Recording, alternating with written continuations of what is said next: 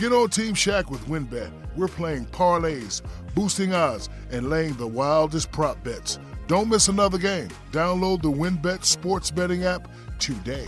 Sign up today and win $200 in free bets when you place a $10 first-time wager on a straight bet or parlay. Offer subject to change. Terms and conditions at winbet.com. Must be 21 or older and present in the state where playthrough WinBet is available. If you or someone you know has a gambling problem, call 1-800-522-4700.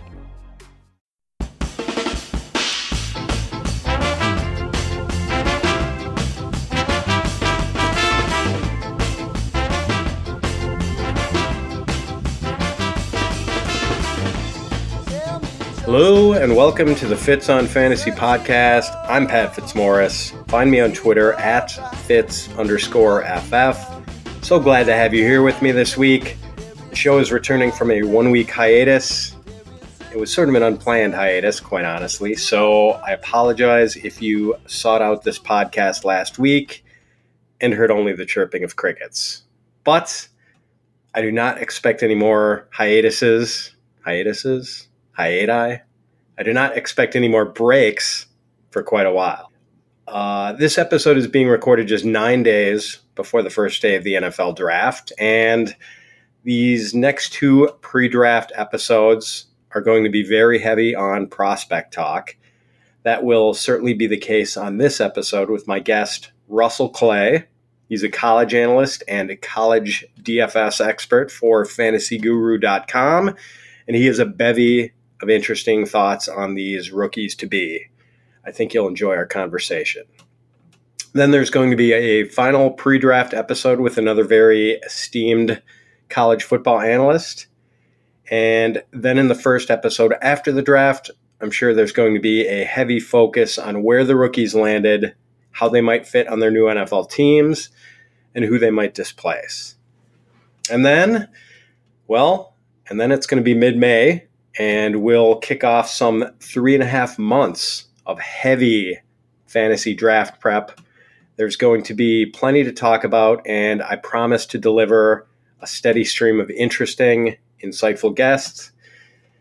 Okay, friends, before I get on with the show, allow me to pause for just a few seconds to be a selfish bastard by asking you to rate and review the Fitz on Fantasy podcast on iTunes, and subscribe to it too, of course. Your ratings and reviews and subscriptions are a big, big help. And as Blutarski might say, it don't cost nothing. All right.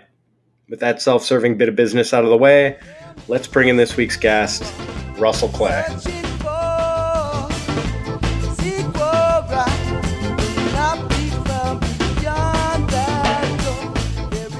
All right, everyone. The NFL draft is coming up next week, so I had to find a guest who can wax eloquent on some of the prospects looking to make the jump from the college ranks to the NFL, and I have just the guy with me here now. He is Russell Clay. Russell is the lead writer for fantasyguru.com and a college DFS specialist for Guru Elite, a very astute college football analyst, and anyone who follows him on Twitter can attest that he really knows his stuff when it comes to college prospects. You can find him on Twitter at Russell J. Clay. Russell, thanks for being here, man. Welcome to the show. Awesome. Thanks, Pat. It's cool to finally put a voice to the Twitter handle. And this is... Yeah, we were talking about this backstage, how we have, followed each other for a long time. I think I joined Twitter in, God, I forget what year it was, 2011, 2012. And, we sort of started bantering right away. And, like you said, it's great that we finally get to talk. Yeah, so let's dive in on some of these prospects. And why don't we start at receiver? And just such a fascinating wide receiver class, Russell. I know you're pretty high on it overall, and other people have said that there are a lot of wide receiver 2, wide receiver 3 types in this class, but no surefire wide receiver 1s. So regardless of whether you like this group or don't like this group, what stands out to me maybe is that it's sort of a flat class. And what I mean by that is that there doesn't seem to be a lot of separation between the top prospects and maybe not even all that much separation between the first few tiers of receivers. But I don't know. That's just my impression. What's your take on this group? So I think, and I actually know, there's very few things I know, except, no, there are a lot of things I know, but there are very few things that are this clear to me, which is that the 2019 class, the wide receiver class, is fully based on, like, your opinion on it is fully based on how you feel about N'Keal Harry and A.J. Brown. So either you're really, really high on them, like I am, or you're not, and then you kind of think this is a weak class. And there's really... So based on what I've seen so far in rankings and the talk of this class, it sounds like there's a widespread opinion, but there's really two groups. This is an exciting class with a ton of upside, and I really like the top end, and also the other end where it's like, I don't really like this class. Let's get to 2020. And I land in 2019. I'm in on this class. So it is two very, very widely ranged opinions for sure. Yeah, you mentioned N'Keal Harry and A.J. Brown. So why don't we start with those two guys? And so I know you live in Arizona, and you've undoubtedly had a chance to follow N'Keal Harry pretty closely. So you're obviously high on him. Are you at all worried about his ability to get separation from NFL cornerbacks? So Harry checks a few boxes for me that are a little unique and something a lot of people do not take into account. I look at special teams, rushing usage, and an overall versatility of production in wide receivers. And I think that's very valuable in indicating what type of player they are and how versatile and how skilled they are to manage different situations. And I look back to a guy like Keenan Allen, who, back in the day, Keenan Allen was not only not viewed as a top end guy, he was viewed as a low ceiling prospect because he didn't test out well. His final season went terribly, and he had one of the worst quarterback situations in college football. And all of these things created a situation where he was forced to be a screen guy, a yak guy close to the line of scrimmage. They put him on punt returns. They had him throwing passes. They had him doing all this crazy stuff because he was their only... I mean, they had Marvin Jones there for a little while as well, but I see some resemblance to N'Keal Harry's situation where I viewed Manny Wilkins as a major liability. And I do think there's credence to the idea that Harry does have issues separating.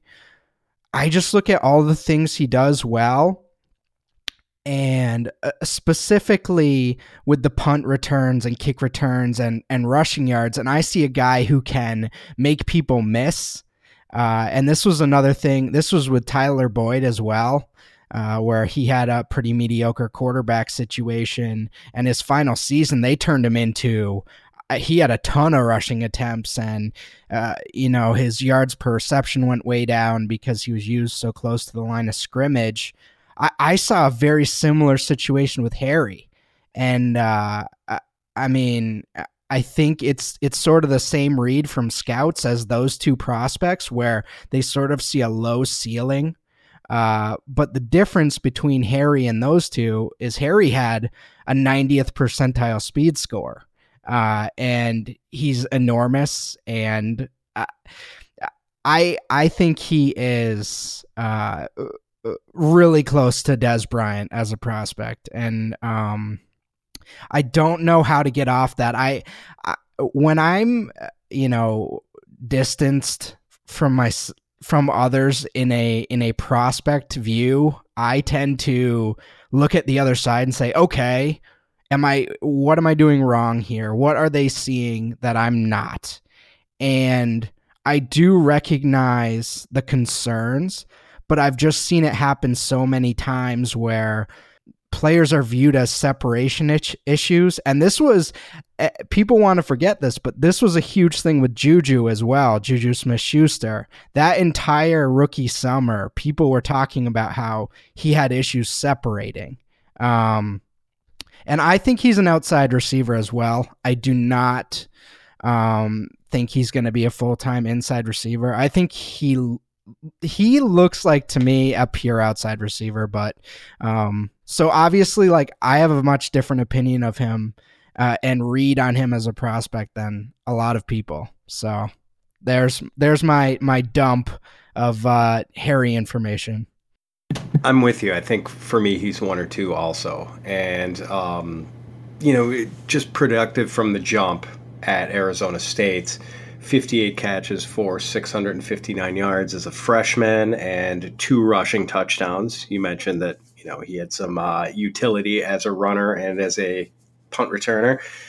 And then, the last 2 years, 1,000-yard receiver both times with 155 total grabs his last 2 years at Arizona State. So, yeah, just really productive overall. And, the nice early breakout age, which is appealing. So you also mentioned A.J. Brown. Is Harry your number 1 and Brown your number 2? Is that right? That's correct, yes. Brown is another guy that I'm really excited about. I love his production, specifically when adjusted for his level of competition. He had a really tough strength of schedule throughout his career, specifically with defenses, and he just shined the whole way through. He had some really tough competition for targets in that depth chart, and he performed very well.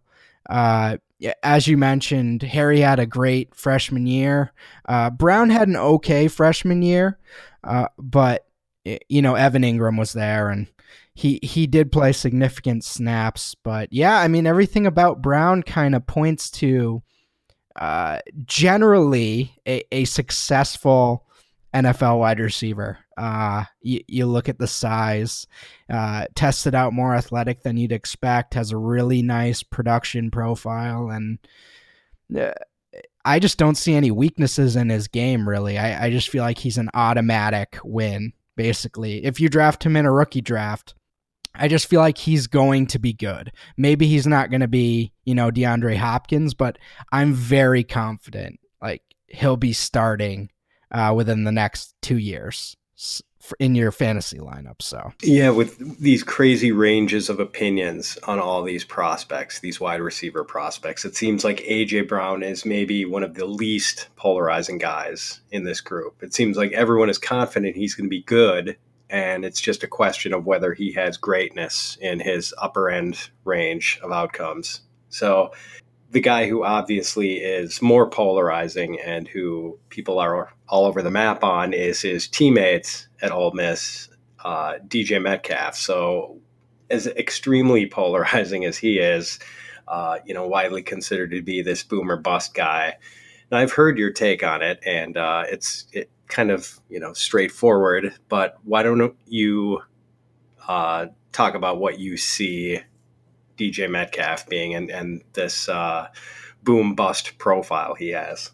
Yeah, DK Metcalf is a very interesting player and one that's very rare. And I think that's going to cause a lot of friction with evaluators because there simply hasn't been a guy like him before. I mean, there have been athletic players from Power 5 schools, but there hasn't been a guy who ran a 4.33 at 228 pounds. And so, we can nitpick his production profile all we want, and it's not very good, but one of the things that needs major context is those injuries. And one of the things I've been focusing on the last few years is kind of injuries and how it affects careers. I think bust rates have a lot more to do with injuries than people want to admit. And I think if you're evaluating DK Metcalf, you have to realize he's coming into the NFL already with 2 major injuries. So the odds that we see, 5 years of everything, of full potential DK Metcalf, I don't know how optimistic I am about that. But if we do, I would ignore the production with him. He's been hurt his whole career. Like, he had major injury, played a year working back from it, and then, got hurt in his final season. So we don't really know what he is. Obviously, some film guys love him. People hate the agility stuff, but I'm betting on the 4.33, the family lineage. His dad was a NFL offensive lineman, and I'm betting on him. It just seems like he's got so many good qualities. The only thing I'm worried about is the injuries. Yeah, Terrence Metcalf was his dad, right? And isn't his grandpa like Terry Metcalf, who was a star for the Cardinals back in the day? Yep, Terry Metcalf, and then Eric Metcalf's in there somewhere. They have like a crazy family tree of like awesomeness. So yeah, and I think it's okay to. I feel like everyone is compelled to choose sides on where they are in the DK Metcalf thing, and I think it's okay to just acknowledge that he's got this enormous range of outcomes. That he is just this freak physical specimen who might just be able to, use those physical traits to, realize his upper end range of possible outcomes. But at the same time, you mentioned the injuries, you mentioned the checkered production history in college. So, certainly a guy who could go a bunch of different directions, and kind of a dicey but tempting pick in rookie dynasty league drafts. Let's talk about Hakeem Butler, Russell. And it seems like he's kind of enjoying a surge in popularity, at least among fantasy analysts. Evan Silva of RotoWorld has expressed fondness for him in recent days. So has Graham Barfield of NFL.com. But Daniel Jeremiah of the NFL Network doesn't rank Butler as a top 50 overall prospect. It's easy to see the attraction here. He's 6'5", 227, has a huge catch radius and sub 4.5 speed. And he had over 1,300 yards at Iowa State last year, but didn't really break out until last year as a 21-year-old redshirt junior. 2 years ago, he was just kind of a complimentary receiver at Iowa State, and the leading receiver for the Cyclones was Alan Lazard, who played just one game as a rookie last year and is probably a long shot to even make a roster this year. So you had tweeted out a list of your top 10 receivers, and I think Thor Nystrom of RotoWorld took you to task in a very funny and good-natured way for ranking Butler 5th and Emmanuel Hall 6th, presumably because you were too low on Butler and too high on Hall. But I don't know. It sounds like you're somewhat neutral on Butler. Why don't you give me your thoughts on him? Yeah, so obviously there's appeal, and you mentioned a lot of people coming out in favor of him, Evan Silva, Graham Barfield, and then Greg Cosell, who's a really bright mind, also came out and was really high on him. Matt Waldman has him as his number one receiver in this class, and so I was not expecting any of this, especially a guy who I track them. I play DFS, college football DFS, and I'm with these guys for a few years. So I knew he put together a great final season, but I was not expecting the love fest that came in. So I saw this now. I went back and I watched some more and I rechecked, his production profile, and he's an interesting prospect, and I see him as sort of a second round guy. And, I threw out some names the other day Malcolm Kelly and Limas Swede, and people hear those names and they think, oh gosh, no, and like they have this visceral reaction. But at the time, Malcolm Kelly was a really interesting prospect, and as was Limas Swede. I mean, people were really high on Limas Swede. They thought he was going to be. Limas Swede was a baller for Texas, man. He was really good. We thought, I won't speak for everyone. I won't speak for you, Pat, but a lot of people were really high on Limas Swede. So Butler's more athletic. Butler had a better final season, and there are clearly distinctions to be made where Butler has a higher ceiling than those players. But I don't want to put him in the AJ Green type category that I'm seeing. If I respect that opinion, but I can't go there, because Green was, I mean, he stepped onto a college football field and was immaculate. And Butler, the hang up for Butler with me is the Allen Lazard thing. I talked about this on the Roster Watch podcast, but it's just strange to me that a prolific high first round prospect wouldn't be able to beat out Allen Lazard. I just don't, I can't do it. I can't do it. There's certain things I can't do. And, if you put Amari Cooper or Des Bryant on that Iowa State team, they would have, shoved Lazard in a locker, basically. So 2 years ago, Butler barely outproduced someone named Marchie Murdoch on Iowa State. And let me tell you, that's not great. That's not great. So, that late breakout age is definitely kind of a red flag. Another guy who seems to be gaining in popularity in the run-up to the draft is Marquise Brown, also known as Hollywood Brown.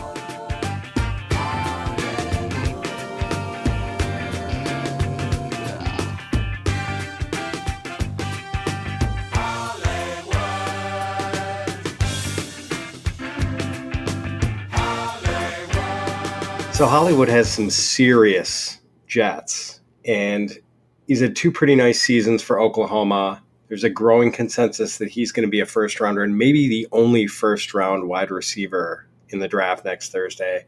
But this guy is only 166 pounds, and he's dealing with a Lisfranc injury, which is kind of a frightening injury. So where are you on Hollywood?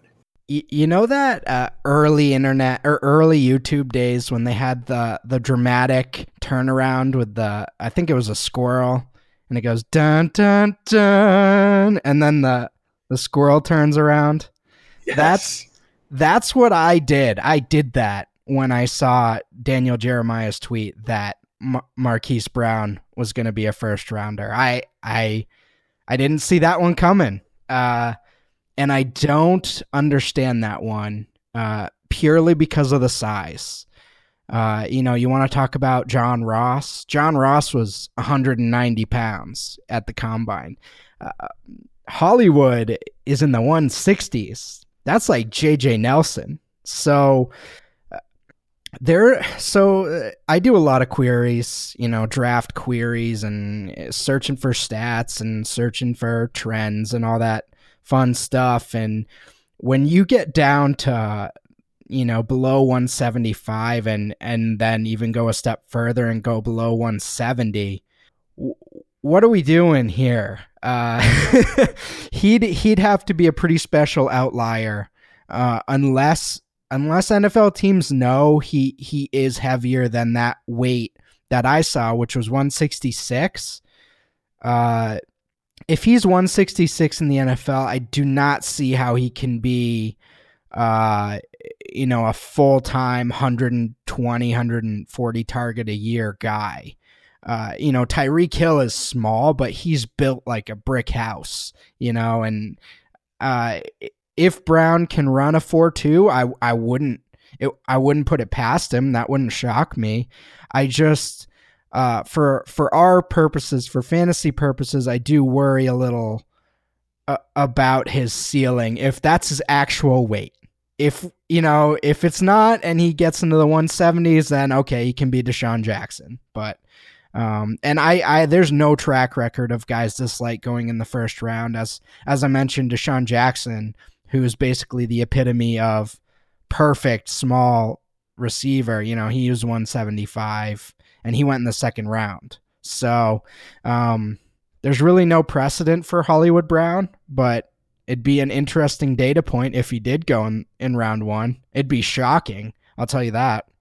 It kind of reminds me of the late pre-draft helium that Tavon Austin got when he came out with the Rams, where people it seemed like there was a surge of enthusiasm for what he might be able to do for a team. And, what we found out was that he wasn't able to do quite as much as people thought, and that he was really, more of a gadget and special teams guy than a guy who could be, a regular contributor to an offense. So, yeah, it's a guy that small. And I mean, honestly, the foot injury scares the hell out of me too, because it seems like with Lisfranc, a lot of times these guys have to have not one, but two surgeries to correct this. And, a guy who's already coming in with that, I don't know, it's just a little worrisome for me. And I would have a real hard time if I was an NFL GM pulling the trigger on him with the first round pick. Russell, I mentioned how Thor Nystrom gave you some shit about having Hakeem Butler ranked 5th. He also gave you a little bit of good-natured grief for having Butler behind Paris Campbell of Ohio State. And in doing so, I think Thor referred to Paris Campbell as Big Curtis Samuel. Is that a fair comp? I mean, Curtis Samuel isn't bad. So is a big Curtis Samuel really that big a negative? So, yeah, take that however you want. I love Curtis Samuel. So I'm a huge Curtis Samuel fan, and I was it's kind of like I have this process now, specifically with slot receivers where, and I saw this with Samuel a few years ago as well, where he ran that 4.31 40 and people kind of wanted to slot him in as a deep threat. I always viewed him as sort of a pure slot who might be able to run some deep targets, but these guys are both really dynamic, close to the line of scrimmage, and that's how I see them optimally used. I think Campbell has a little more potential as a downfield receiver, but ultimately, if he's going to be a success, a team's going to get him in there. An OC is going to be like, okay, Paris, we're going to give you, 60 receptions a year, 20 to 25 rushing attempts a year, and you're going to make some big plays and help out our quarterback, bump up that yards per attempt on some short passes and make him look better than he is. I don't know who that quarterback is. Maybe like Derek Carr. You know what I mean? A guy like that who might need some help. And that's kind of what I see Paris Campbell as. Obviously, basically 100th percentile athlete. And he's going to be a dynamic NFL player. And we see these types of players go two ways in the NFL. Either they turn into, Ted Ginn, who before his Saints run was basically just a punt returner and, ran go routes and took end arounds, or they become, Percy Harvin or, in the best case scenario, an Antonio Brown. But I think Paris Campbell is a really, really intriguing prospect, and the production profile is ugly, but there's reasons behind it. As mentioned, Curtis Samuel was there eating up all those touches, which is basically Paris Campbell's usage. So he was kind of boxed out of production for a little while there, and finally really came into his own this year. So I like him a lot. I can understand why you wouldn't want to take a risk on the projection.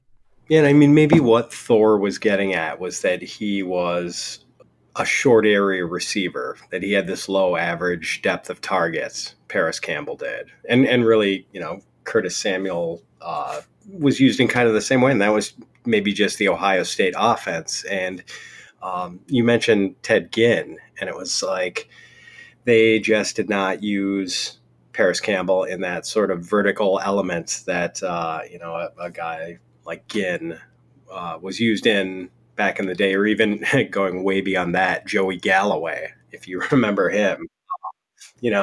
So Paris Campbell was just not that kind of vertical receiver at Ohio State, but that doesn't mean he can't do it, So, like you said, it kind of depends on the landing spot. And, but I think a team that drafts Paris Campbell might have a plan for him and, a decided way that they want to use him. So, I like him a lot too.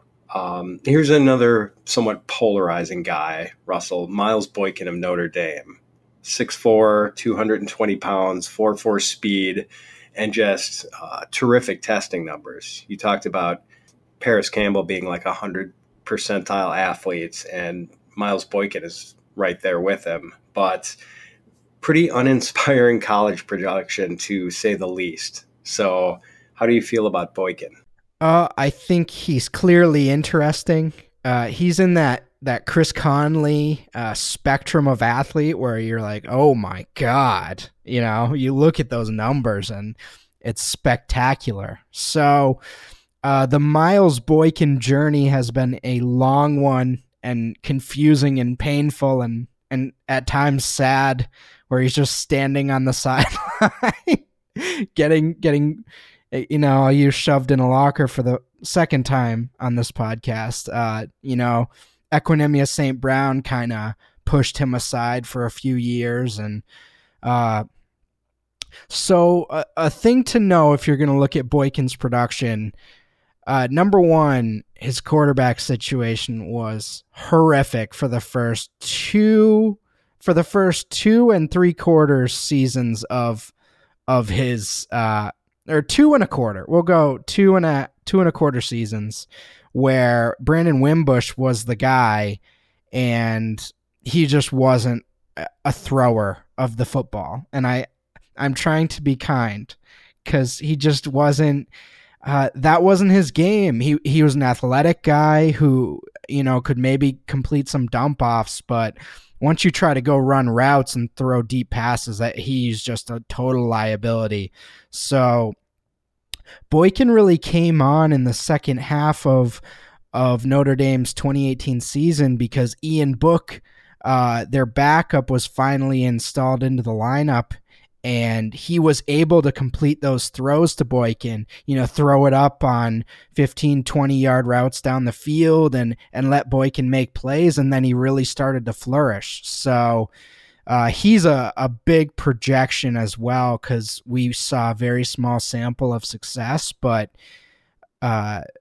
there's definitely possibilities where this guy just suffered through a terrible situation, and we got to see the light of what he could be with a competent quarterback. So there is real upside here, and I know Matt Waldman's really high on him as well. So worth taking into account. Where do you think approximately he should slot in like a dynasty rookie draft? Like maybe back end of the second round, or maybe a little bit higher than that? So I created a rookie mock draft of where I'd take the guys on March 11th, so basically a month ago. And I had Boykin at 210, right next to Irv Smith and Deebo Samuel and Marquise Brown. But it seems like there's a lot of interest there, especially after the combine. So doesn't seem like he's going to be there that late. I'm assuming post-draft, and I'd project him right now as a top 3-round guy. I'd guess he ends up in the early second range, 2-1 to 205, somewhere in there. It's one of those guys where someone in every league is going to take him earlier than maybe they should. He's just that classic guy this year. So it might be worth the risk, but I definitely don't see him sliding in pretty much any drafts. Yeah, especially if he's a day 2 pick. Right. If he comes off the board next Friday, he probably goes in the top half of the second round of a rookie draft. I'm anxious to hear your take on JJ Arcega-Whiteside, since you get a lot of Pac-12 exposure down in Arizona. What do you think of JJ? I think those snotty-nosed rich kids need to leave me alone. No, I'm just kidding. He's an interesting guy. I was shocked with his athletic testing. I'd imagine his athletic testing was the way a lot of people felt about Harry's athletic testing. I didn't see that coming. So he's got a pretty interesting skill set. And this is a really unique class and why people are all over the place, because, I mean, how many prospects did we just go through where there's just there's just no comparison for a lot of these guys. The athletic profile, along with weird production or weird weight, and Arcega-Whiteside is this hulking mass of a man who tested out really well and was fantastic in the red zone and had some really dominant games where he just took over. And obviously that's something you're interested in terms of potential for a guy like this. And again, the speed score, let's do some good podcasting as I look up his speed score, and I'm just going to keep talking until I find it. Well, it's while you're looking it up, I'll just fill in by saying, it is kind of a perception thing with Arcega-Whiteside. Like, he's got these fantastic ball skills, and his proponents are going to point to those, and his detractors are going to say, well, he's got to use those ball skills because he can't separate. So yeah, I got it. So adjusting for the pro day, we're looking at an 87th percentile speed score.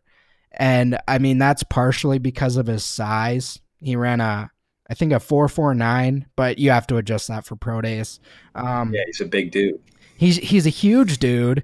And I think we have to value that, and him being that athletic and him putting together that interesting production the last 2 years, we have to take him seriously. And you mentioned something about, I'm pretty much a centrist. I'm a centrist draft evaluator where I like having both sides of the argument. I argue with myself, as weird as that sounds.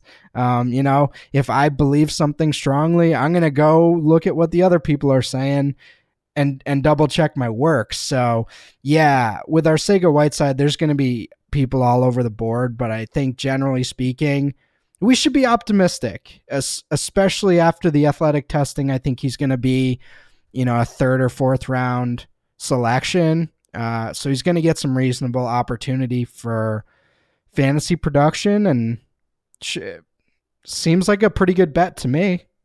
How about some of these other guys? Is there anyone you are particularly enthusiastic about from a group that includes, say, Kelvin Harmon, Andy Isabella, Deebo Samuel, Riley Ridley, Emmanuel Hall? Any of those guys get your heart racing, especially? Yeah, let's talk about Emmanuel Hall. I don't see many people standing for Emmanuel Hall at this stage in the draft process, partially because, he's super fast, but there's so many weird and athletic profiles in this class that he didn't stand out as much as maybe he should have. He was a really special player in 2018. He got injured right before the Georgia game, and I remember this because I was breaking down that slate, and he was a game time decision, and I was in the group chat or the DFS chat with all the college football guys, and we limited our exposure but we still had some, and he was just running dummy routes. Like, he was a pure decoy, and that he was like that for a few games and then finally got healthy again.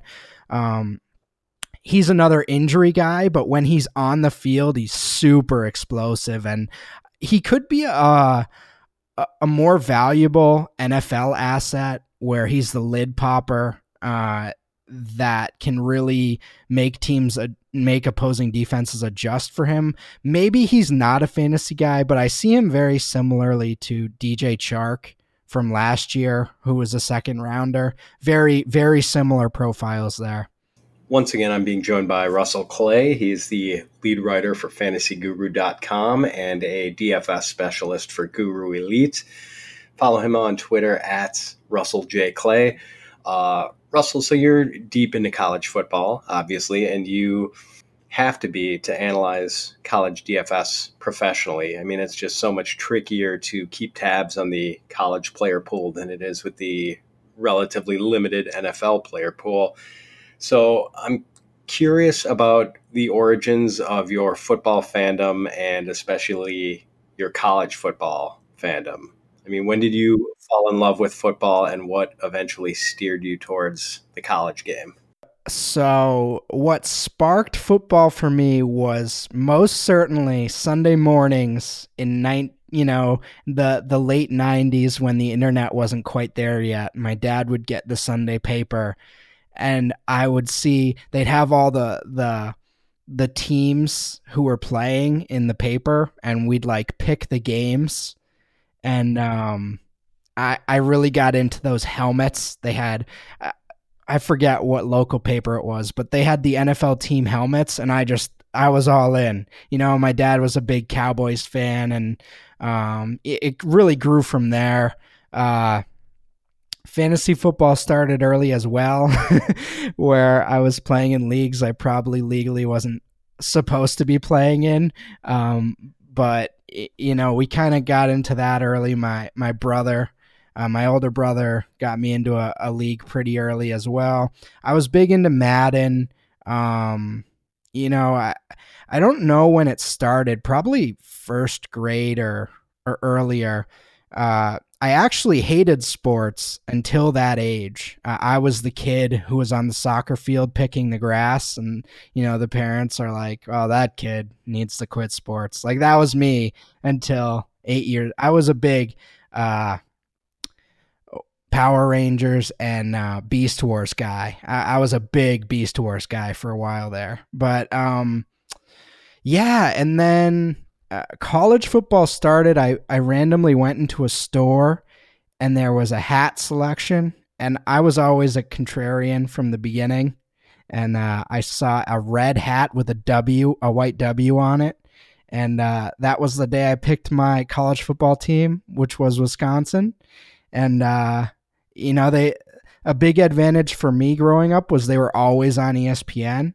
So even though I was in Massachusetts, I always got to catch the early start game, if they're playing Bowling Green or whatever MAC team they were playing that week. I got to see PJ Hill and John Clay and all these tubby running backs plow through the hole. I know I liked you for a reason, Russell. Just randomly picking my school as your favorite team. Yes, totally random. It was great. So, you recently did some work on success rates for draftees based on the round in which they were chosen, and you posted some pretty interesting visuals on your timeline, which, I would urge people, once again, check out Russell's Twitter timeline at Russell J. Clay. And it showed the hit rates for guys in each round. So what did your research reveal about the importance of draft capital and where these guys go? Yeah, and so it's a weird situation because people can take those charts a lot of different ways. And, for fantasy purposes, I do tend to stress like early round guys are where you want to place your bets. But I also don't want to ruin the fun of draft season. And the fun for most fantasy people, especially people that enjoy it as a hobby, and I think that's almost all of us who aren't playing for, thousands of dollars, and maybe someone just got 2 or 3 dynasty leagues or 1 rookie draft this year. Like, have fun. I'm not telling you to stop liking your favorite player because he got picked in the 4th round. I'm just trying to give a demographic idea of what you should be expecting, from a 4th round pick. This is what 4th round picks do. This is what 3rd round picks on average do. Like this is what their career odds look like over the last 2 decades. So I'm a big proponent of creativity within the tiers. So for my personal strategy, especially in dynasty leagues, and especially say in a best ball league that's season long, I really only take chances on players that are drafted in the top 3 rounds of the NFL draft, just because the odds I look at, anything beyond that, and it's just such a low hit rate of success, and there's always going to be outliers. There's always going to be Antonio Brown, and it's actually fascinating to go through the last 2 generations, because this stuff, it's like they replace each other. As soon as one guy vanishes, another appears. It's like you go from Miles Austin to who was, undrafted free agent, and there were a few more, and then you get to Adam Thielen, and it's like, man, there's some weird, cosmic energy that it just... Oh, sure. I mean, it's like these guys have a low hit rate, but guys hit all the time. It might... Correct. And you laid out, was it 1,000 yards you used as the statistical benchmark, reaching 1,000 yards? Yards from scrimmage for running backs and 800 receiving yards for wide receivers. Yeah. So you're talking about, I think if I can remember some of the charts you had that, for 4th rounders and beyond, it might have been like 10 or 14%, chance of hitting that. And, but there are always a lot of guys going in the 4th round or beyond. So there are going to be guys who hit that. And it's just, it's obviously it's harder to pick the right ones when you're fishing in that pond. Right. So I'll give you one, and I posted them, on my timeline, so you can go check them out if you want. But yeah, 3rd round. So this is for one season of 800 receiving yards. A 3rd rounder, 28% of them get one season. And then when you go to 4th round, it drops to 12.9%. And you start to look at 2, 3, 4 seasons. So those are the fantasy relevant players that are going to be helping us, for multiple seasons. Only 5.9% of 4th round wide receivers have 2 seasons of, 800 receiving yards. So that's just not a pool that's going to provide much assistance for us in a fantasy way. Russell, we should talk about running back prospects as we wind down here in the pod. But so I guess what's your overall takeaway on this group? Are you as turned off by this year's running back class as everyone else seems to be? No. Only because, as mentioned, I'm kind of an odds guy. And the last time we had a class that looked like this, we got Le'Veon Bell. So it was 2013, and it was a really gross class, and there weren't many standout prospects, but there's always going to be players that go in that 2nd to 3rd round range that will have opportunity for success. And I think there's a market inefficiency right now, because people are correct in assessing this as a below average class, but that doesn't mean they're all going to be terrible. Some of these guys are going to be good. And that's really the philosophy I've migrated to, where I'll bet on multiple players. Like out of Darrell Henderson, Josh Jacobs, and Miles Sanders, I'll bet on one of them to become a perennial fantasy contributor and maybe even a stud, if they land in the right situation. So I also really like Damian Harris. I think Bryce Love and Rodney Anderson are very interesting injured players that could sneak into a situation and maybe have a redshirt first season, but then spring out and really emerge in year 2. So I mean, there's no way we don't get some fantasy potential from this group. It's just maybe we don't know who it is right now. Sure, there's always opportunities for the rookie running backs, and it's just a matter of who gets that opportunity. And I know that I think sight unseen, you almost have to like if I could take whoever is going to be the top running back that the Buccaneers draft, whoever it is, it could be Karan Higdon, who might not be in my top 10, but I would vault him into my top 10 just because of the opportunity he would have with the Buccaneers. Now you have Darrell Henderson ranked as your top running back ahead of both Josh Jacobs and David Montgomery. Is that right? Correct. Yeah, I know several weeks ago I had Curtis Patrick of Dynasty League Football on the show, and he expressed his great admiration for Henderson. Obviously, you hold him in pretty high regard too. So tell me about why he's your number one. Well, he is a beautiful man. Everything about his profile screams special chunk player. And how many touches he gets in an offense could limit him.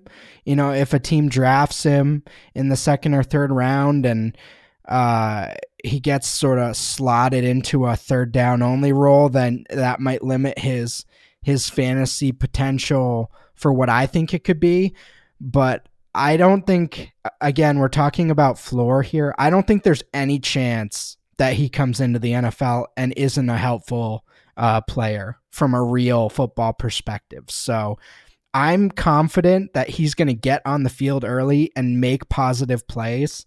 A lot of people don't like his production because it was in a small conference, which is fair. But when a guy averages 8.9 yards per carry in a full season, at some point, it maybe that's inflated. Even if you take away 1.5 yards penalty for his conference, I mean, that's still really special. Ran fast enough for me to be confident he can make explosive plays, and that production profile is pretty special the last 2 seasons. So it's a weak class. He probably wouldn't be in my top 8 in 2018. He'd probably be RB9 in 2018, maybe right in there with Ronald Jones. But for this class, yeah, I think he has real potential to be the guy. I mean, I'm with you because he's got the chunk play, the explosive quality that David Montgomery doesn't have. But then, Henderson's never going to be a heavy-duty back, whereas Montgomery is maybe a guy who can take 20 carries a game if a team puts him in that spot. So, and I guess the reason I like Jacobs a little more than either of those guys is just because he maybe has the potential to be best of both worlds, where he has some of that explosiveness, maybe not to the degree that Henderson does, but might be built a little bit more for volume than Henderson is. Yeah, that's a fair point, and Jacobs is a guy that is pretty similar to DK Metcalf from a production standpoint, in that it's not that he wasn't worthy of more touches. It's that Alabama wins every game 66-13, and they're playing their walk-ons by the mid-third quarter. So that was one of his biggest issues. And then, Najee Harris, top overall recruit in the country gets in there, and Damian Harris, 4-year guy. So right, yeah. The actual production profile, I'm more apt to throw it out the window, but it's tough to slot him as the RB1 with such a limited profile. Speaking of Damian Harris, you made a really interesting comparison on Twitter, saying that he reminded you of Ryan Williams. And people may have forgotten about Williams, who was a very highly regarded running back prospect from Virginia Tech, who was taken by the Cardinals early in the second round of the 2011 draft. Quick story, Russell. I was on a long layover in the Denver airport in August of 2011, and it was like a 5-hour layover because my connecting flight got canceled. So I go to the bar to get a drink, and all of the TVs are showing a replay of the previous night's Cardinals-Packers preseason game. Oh, no. I didn't realize that Ryan Williams had torn his patellar tendon in that game until I saw it happen in the Denver airport bar. And just such a devastating injury, man. And he was just never able to get his career back on track. But anyway, Ryan Williams was really good. And with your Damian Harris, Ryan Williams comp, is it because Harris is much like Ryan Williams was, just this average size back who runs like a big back? Yeah, they have. And so instantly, if you go, so for those of you that don't know Ryan Williams, you're going to see the same number. And, that goes only so far. But 2 Power 5 running backs, you mentioned sort of average to slightly below average size. But pretty powerful, really solid, and maybe not the best at breaking tackles, but seem to follow blocks well, and were really productive in the opportunities they were given. Obviously, Harris had a weird situation where he had a dominant offensive line and dominant team, so his numbers looked great. But I thought I'm impressed with him. I know the ceiling doesn't look like it's there, but I'm also a guy that I don't know that we're great at assessing ceiling and prospects. I think that has a little more to do with opportunity, and it does have a little bit to do with luck. So I think Harris is good enough to where he could slot himself into a good situation and really flourish for a couple years.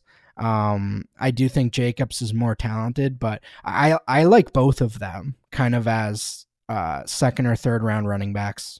Russell, one last thing I have to ask you about before I let you go. And this, I think you're the perfect guy to ask about this, since you are in a college DFS and you are tracking these guys from the jump as soon as they get into the college ranks. I think anyone who follows college football and also plays in dynasty leagues is just absolutely salivating over the class of 2020. At quarterback, there's Tua, and there's Justin Herbert and Jake Fromm, and a wide receiver, Jerry Jeudy, Colin Johnson. And then at running back, my God, Travis Etienne, J.K. Dobbins, Jonathan Taylor, DeAndre Swift, A.J. Dillon. It's just this embarrassment of riches. How excited are you about the class of 2020? I am appropriately excited. I am an excited man. I love Travis Etienne. I think Jonathan Taylor is putting together a really, really special college career. I mean, unbelievable first 2 seasons. I believe he's one of 3 freshman running backs to have 2,000 rushing yards. Don't quote me on that, but it's like him and Adrian Peterson, basically, from Power 5 schools. Boom. That's that query. All right. It's good. I think the running backs are slightly overrated right now, at least from a production standpoint. They're certainly not going to be better than the 2017 class from a production standpoint, and I do not envision them being better than 2018 either. I mean, those 2 classes were the best of, the last decade, so that's not shaming them. But I think it's a little overrated right now. Cam Akers really suffering behind that Florida State offensive line and offense. DeAndre Swift is good. I think he's very good. I don't know that he's what people want him to be. And people really like A.J. Dillon as well. I think he's good. But I'm holding off. I don't think it's close to that. But the wide receivers, yes. Let's get fired up about them. Let's get fired up about Tua. It's going to be a great rookie draft, that's for sure. Jerry Jeudy is unbelievable to watch. That is the truth, man. He's the second coming of Julio, isn't he? I don't know what he is. He's so fast and quick. It's like a I don't want to say a quicker Amari Cooper, but that's certainly what it feels like, which is pretty devastating. So yeah, he's the next in line for special Alabama talents. Well, Russell, thank you so much for joining me and for shedding some light on some of these prospects and just for geeking out on this class. You do tremendous work with the college game, and I would urge listeners to check out your stuff at fantasyguru.com and to follow you on Twitter at Russell J. Clay. Man, I mean, we just geeked out on this class so hard that I did not get a chance to ask you about some of the stuff you've done. I was going to ask you to plug your stuff, but I'll do one plug for you. I know you wrote a great piece on fantasyguru.com about dynasty roster construction and your just overall philosophy, I guess, on youth versus veterans. It just seems like that's a thing that sort of separates dynasty owners philosophically and, the degree to which they emphasize age in the way that they value players. So I'd urge people to check out that. Anything else you want to pitch before I let you go? Yeah, if you're interested in college football, I do a weekly article about non-draft eligible prospects. I write about the draft multiple times every week. I do a rookie stock watch where I break down the news and kind of put my spin on it. So, and I also do a best ball article breaking down values and overvalued and strategy for that type of stuff as well. So lots of stuff going on this off season. A lot of good content indeed. So be sure to follow Russell at Russell J. Clay. Thanks again, Russell. Really appreciate it, man. Absolutely. All right, everyone. That's going to do it for this week's show. I'd like to once again thank this week's guest, Russell Clay of fantasyguru.com. Find him on Twitter at Russell J. Clay. And thank you to my trusty producer, Calm Kelly. The show would not be possible without Calm. Find him on Twitter at Overtime Ireland. And be sure to check out the great podcast he does with Sean Siegel for RotoViz. It's called RotoViz Overtime, and you can find it at rotoviz.com.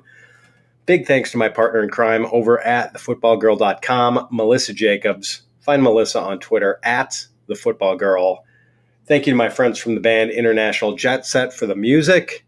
And most of all, I thank you for checking out the show, friends. Hopefully you're getting the occasional nugget of useful information from these shows to help make you an even more successful fantasy football owner, because I know you're already successful and would be even if you didn't have this show. But we aim to make you even a little bit better. Turn that volume dial up to 11. All right, folks, just one more show before the NFL draft, and the next one might be coming out a little earlier than usual. So keep an eye on my Twitter timeline at Fitz_FF for details. I'm going to have another great guest for this next one, someone who, like Russell Clay, is really dialed into the college game and someone you might be familiar with. So stay tuned, my friends, and we will see you again soon.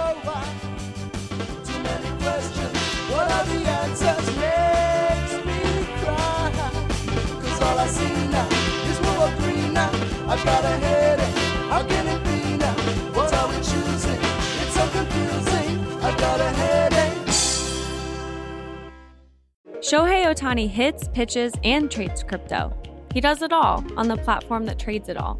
FTX, the official crypto exchange of MLB.